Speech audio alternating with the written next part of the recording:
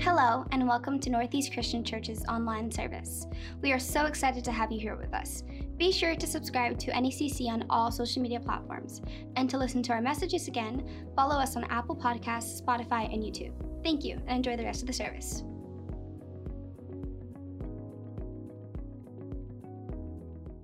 Thanks, Dylan, for the kind words.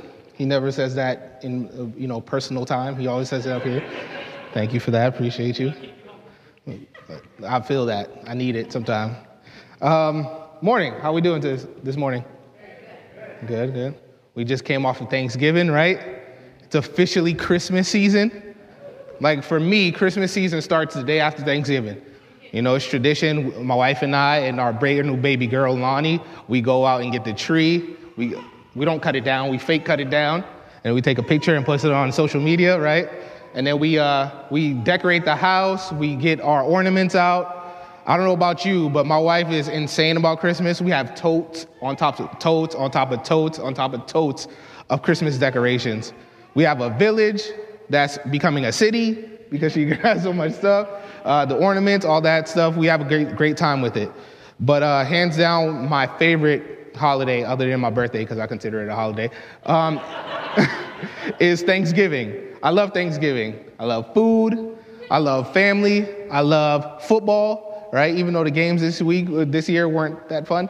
But my most important thing that I like about Thanksgiving is that it's on a Thursday, right? Because you wake up and all day you think it's Saturday, right? And you're like, gosh, it's Saturday. But then you remember it's Thursday. And you're like, I have like 3-4 more days of not have to go back to work. Yes. That's my favorite part about Thanksgiving, that it's on a Thursday and I have so much time to just hang out and not deal with work. I love my job, though. Other than that, the food. I love food. Who else does this? Take your mac and cheese, and you take your sweet potatoes or yams, whichever one you call it, and you mix it together. And then you shovel it. You shovel it, and you have no guilt about shoveling it. That's me. That's how I eat my mac and cheese and my sweet potatoes. Just a quick insider. Today is a special day for me. And it's a special day because 2 years ago on this exact date, the Sunday after Thanksgiving, I had the honor and the privilege of speaking to you guys from this pulpit. It was a great honor.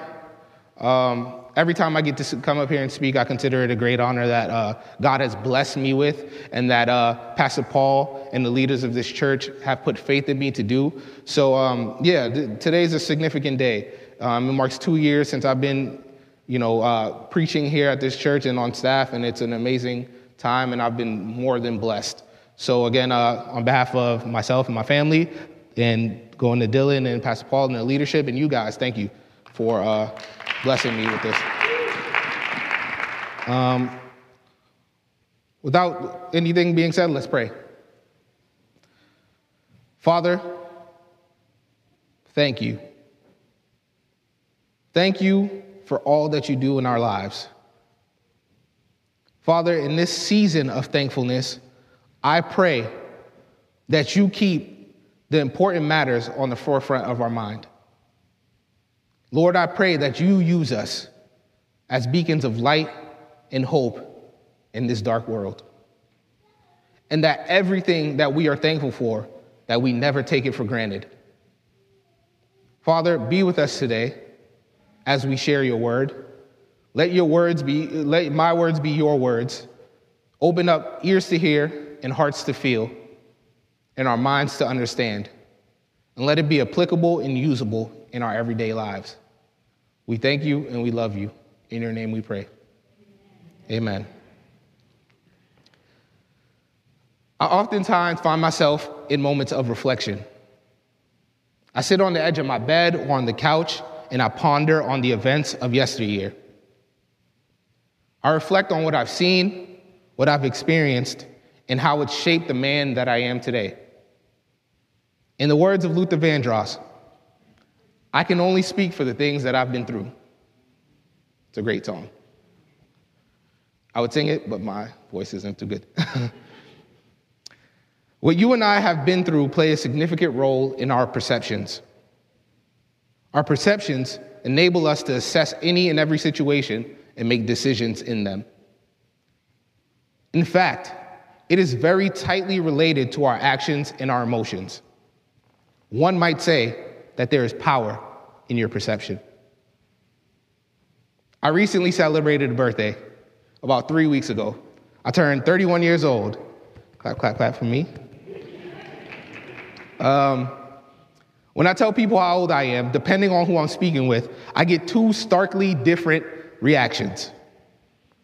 The first is when I'm speaking with my high school students who think of everything as a pejorative. They make audacious statements such as, "Mister, you're 31, you're so old." I don't know why high school students, they try to do this like influx of deep voice, even though they're like going through puberty, your voice is cracking. Like, just wait, maturity will give you a deep voice. On the contrary, when I have the same conversation with my elders, they often say, "I wish I could go back to 31, or 31, you're a pup. Wait until you're whatever elderly age you seem fit." Now, the fact still remains that I am 31. However, the perception in which the fact of the matter is perceived dictates how it is approached and interacted with. This morning, in regard to our scripture, we look at the imperativeness of our perception and how it influences our lives regarding the matters of God and our relationship with Him. With that idea in mind, please turn to the scripture we will be sharing this morning, which can be found in my personal favorite book of the Bible, 1 Samuel. We'll be in 1 Samuel in chapter 8. And God's word reads, 1 Samuel chapter 8. When Samuel became old, he made his sons judges over Israel. The name of his firstborn was Joel, and the name of his second, Abijah. They were judges in Beersheba. Yet his sons did not walk in his ways, but turned aside after gain. They took bribes and perverted justice. Then all the elders of Israel gathered together and came to Samuel at Ramah and said to him, "Behold, you are old and your sons do not walk in your ways. Now appoint for us a king to judge us like all the nations." But the thing displeased Samuel when they said, "Give us a king to judge us." And Samuel prayed to the Lord. Verse 7, and the Lord said to Samuel, "Obey the voice of the people in all that they say to you, for they have not rejected you, but they have rejected me from being king over them, according to all the deeds that they have done from the day I brought them up out of Egypt, even to this day, forsaking me and serving other gods. So they are also doing to you." In verse 9, "Now then, obey their voice. Only you shall solemnly warn them and show them the ways of the king who shall reign over them." Samuel is the judge of Israel. He is now in the twilight of his life and is approaching the finish line of his time. Samuel's sons and heirs to his ministry, Joel and Abijah, in the eyes of Israel, are not fit to pick up his mantle, and rightly so. Verse 3, "Yet his sons did not walk in his ways, but turned aside after gain. They took bribes and perverted justice." The actions you take dictate the impressions that you make. The actions you take dictate the impressions that you make. In other words, your decisions and or choices in life become prerequisites to people's perceptions of who you are. I've always wondered, why is it that during the hiring process, employers want references? They want the opinions of folks who have dealt with you on a personal and even personal level. I mean, should not my resume suffice whatever questions you have? I mean, it tells you everything about me, my talents and skills. It even gives you my home address. Joel and Abijah are perfect examples as to why references are important. On paper, they are the sons of Samuel, the devout and exceptional judge of Israel, but in action and deed, they are far from his cloth. Titus 1, verse 16. They profess to know God, but they deny him in their works. They are detestable, disobedient, unfit for any good work. Joel and Abijah in title and lineage professed to know God, but they did not act like it. And this is not unique to them. We may find ourselves in proximity to them. Speaking for myself, I cannot say in my walk that I have never been a less than exemplary example in my actions of Christ. But thank God that when the inevitability of my imperfection shows itself, that I have grace through faith in Jesus Christ. Now, perception isn't this infallible aspect of cognition. It is often preferential and biased in nature. Again, it is predicated on your actions and your emotions.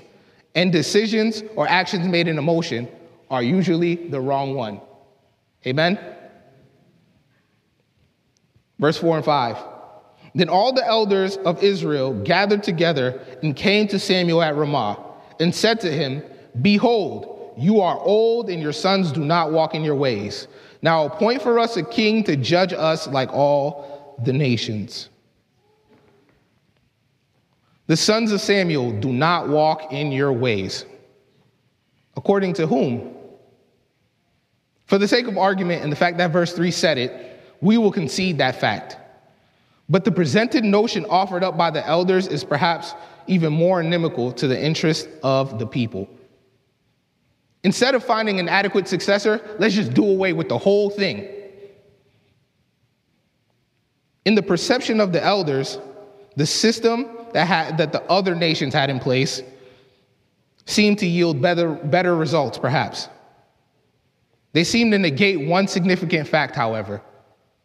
Israel wasn't and isn't like the other nations. Israel was and is the Lord's nation, and his people were meant to operate in his ways. But like many times before, their perception became jaded by human nature to run away from the things of God. We've all heard the quote that the grass is greener on the other side. To that I say no, the grass is green where you water it. And just like the elders of Israel, we sometimes find ourselves envious and coveting things that we perceive to be beneficial, all the while neglecting the things that are actually meant for us to prosper. I pray that we would begin to veer away from what we think is best and focus on what God has for us. And how do we do that? We must pray and commune, study and learn, and operate in the sagaciousness that is so tightly knit to the ways of God that his influence on our lives is undeniable. Now, maybe envisioning these things tangibly seems like hard work, seems tasking, right? But you could start by beginning to exhibit the things that are in the nature of God or Christ. Galatians 5:22 and 23. But the fruit of the Spirit is love, joy, peace, forbearance, kindness, goodness, faithfulness, gentleness, and self-control. Against such things there is no law. There are no mandates or restrictions on these. You are free to operate in these, and they are beneficial for both you and others. I'm going to be a little transparent this morning. We all have our little quirks and weird things that we like to do, things that seem peculiar to folks, right? One of mine is I sometimes Google myself. Like I'll Google my name. Fun fact. I just want to see what the other Kevins are up to, you know? Maybe somebody's doing something great. We share a name. I get a check or something, maybe. There are 1,068,888 Social Security administered registered Kevins in the United States. In fact, two of my closest friends are named Kevin. Shout out to Moger and K-Rod. Anyway, as I was spiraling down one of my rabbit holes, I stumbled upon this book. It's called We Need to Talk About Kevin. All right. The author is named Lionel Shiver. I was immediately intrigued by Lionel Shiver because she wrote a book with my name in it. God give her something, her just due. After Googling her, I came across this quote by her, and I found it very relevant and applicable to our message today. And the quote goes, "Yet in my experience, when left to their own devices, people will get up to one of two things: nothing much and no good." Verses 7 and 9. "And the Lord said to Samuel, obey the voice of the people in all that they say to you. For they have not rejected you, but they have rejected me from being king over them. According to all the deeds that they have done from the day I brought them up out of Egypt, even to this day, forsaking me and serving other gods, so they are also doing to you. Now then, obey their voice, only you shall solemnly warn them and show them the ways of the king who shall reign over them." Samuel was troubled by the elders of Israel's demands. Perhaps just as Lionel Shiver, he thought or knew that if they were left to their own indignations, Israel would either turn away from God or cease to exist. During that period in Israel's history, there were some significant nations that were also in existence. And they probably looked to these nations as an example of what a monarchy should be. The Egyptians, who held them in captivity as slaves, and the Philistines, who were a constant threat due to their military prowess and their warmongering nature. Now, one might ask, why would you possibly want to model those who oppress you? The answer again is perception. Israel, on the heels of 400 years of captivity and under constant threat of extinction, had perhaps grown weary and were done being on the defensive. Perhaps they wanted to show the other nations that they too were powerful and capable of striking back if need be. And they thought that a show of power via appointing a king would be the initial step in that direction. And perhaps you find yourself in a similar situation. You have reached your rope's end and you are sick and tired of being sick and tired. To that I say, Hebrews 10, verse 23.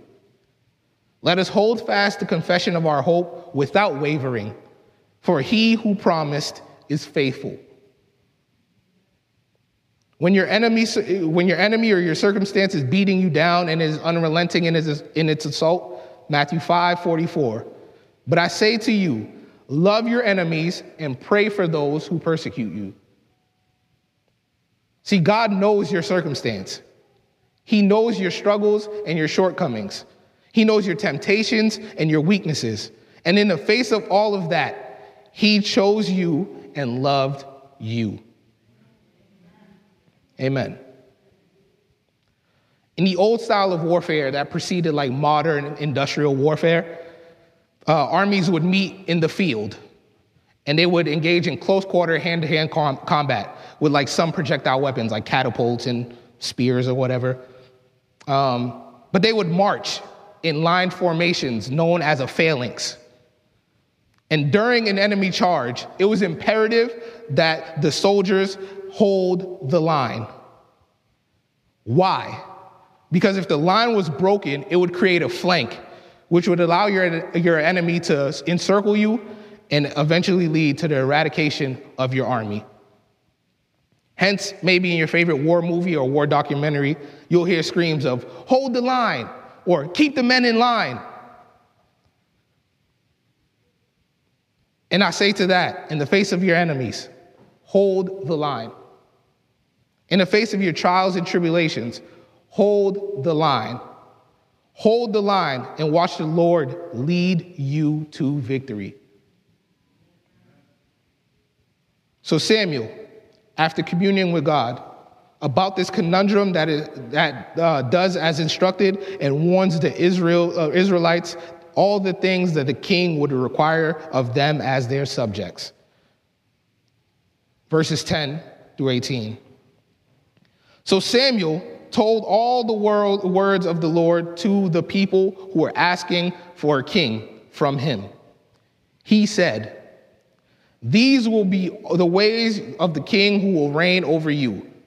He will take your sons and appoint them to his chariots, and to be his horsemen, and to run before his chariots.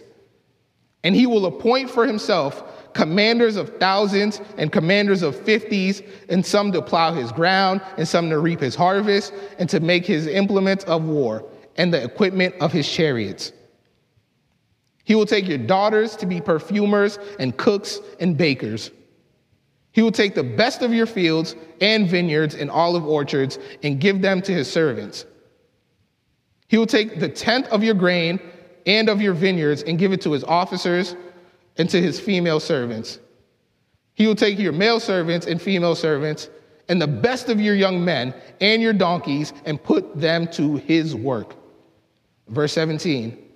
He will take the tenth of your flocks, and you shall be his slaves. And in that day you will cry out, and your king, whom you have chosen about yourselves, but the Lord will not answer you in that day. A stern warning in the form of a guarantee is issued. It says, on that day, you will cry out. The word doesn't say may or might. It says, in the day, you will cry out, and the Lord will not answer you. And yet, after being given a stark warning, the people of Israel, in verses 19 and 20, refuse the voice of Samuel. Verses 19 and 20. But the people refused to obey the voice of Samuel. And they said, "No, but there shall be a king over us, that we may also be like all the other nations, and that our king may judge us and go out before us and fight our battles." Samuel's a better man than me. I always say, fool me once, shame on you. Fool me twice, can't put the blame on you. Knowing myself, I would have definitely washed my hands of the situation. I always say another quote, give people what they want and they'll get what they deserve. However, Samuel, knowing the imperativeness of this decision, petitioned the Lord again. He went back to God and he petitioned him to not allow them to get a king. Verses 22 and 23. And the Lord said to Samuel, "Obey their voice and make them a king." Samuel then said to the men of Israel, "Go every man to his city." You come up, Evelyn, please. Excuse me. Perception is defined as the ability to see, hear, or become aware of something through the senses, or as a way of regarding, understanding, or interpreting something. It could also be defined as a mental impression. Perception, again, is heavily predicated on your actions, emotions, and senses. In that, you could develop an unhealthy tunnel vision. You could become hyper-focused on the intangible and miss what's right in front of you. I grew up in the Mattapan neighborhood of Boston, a rough and tough inner-city community. If you want to know more about myself and others at this church, please feel free to check out NECC Stories on our website, and you can learn a little bit about myself and other folks at this church.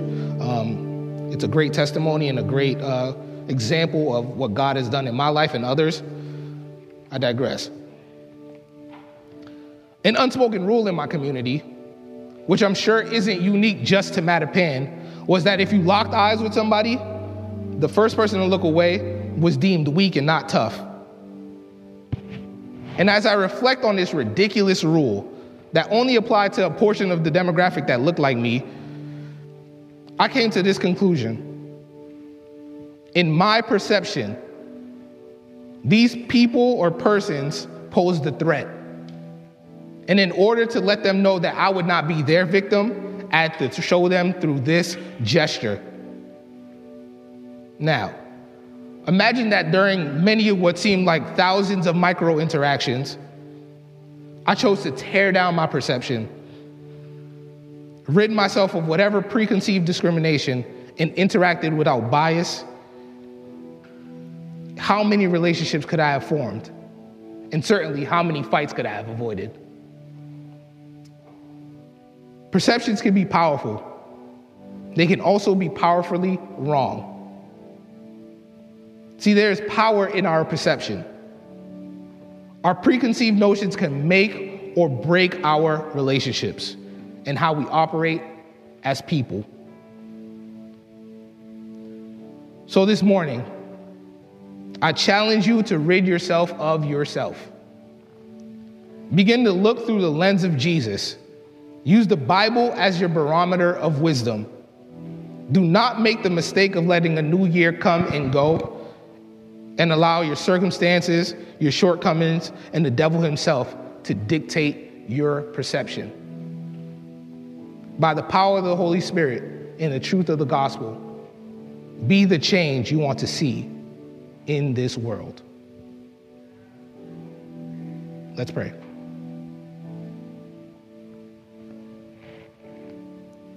Father, in this time of thankfulness, I pray that we would not ever forget why we are thankful and who has made it possible to have all the things we are thankful for. Father, I pray that our perceptions would be rooted in your truths and not our jaded opinions. I pray, Lord God, that by the power of your Holy Spirit, we will begin to look at people how you look at them. That we will continue to look at interactions and situations how you look at them. And that, Father, we will confide in you and trust in your truth before making any decision. Father, be with us. Let us be able to use this truth in tangible ways. We love you, and we are so thankful for your truth and so thankful for your sacrifice on the cross. And we do this all in your name. Amen and amen.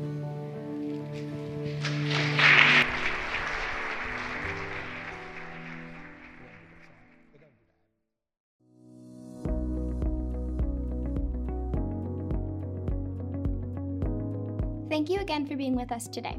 To listen to all of our messages, follow us on Apple Podcasts, YouTube, and Spotify, and go to lowelag.org or ne-cc.org to keep up with all of our news, updates, and events. Thank you, and God bless.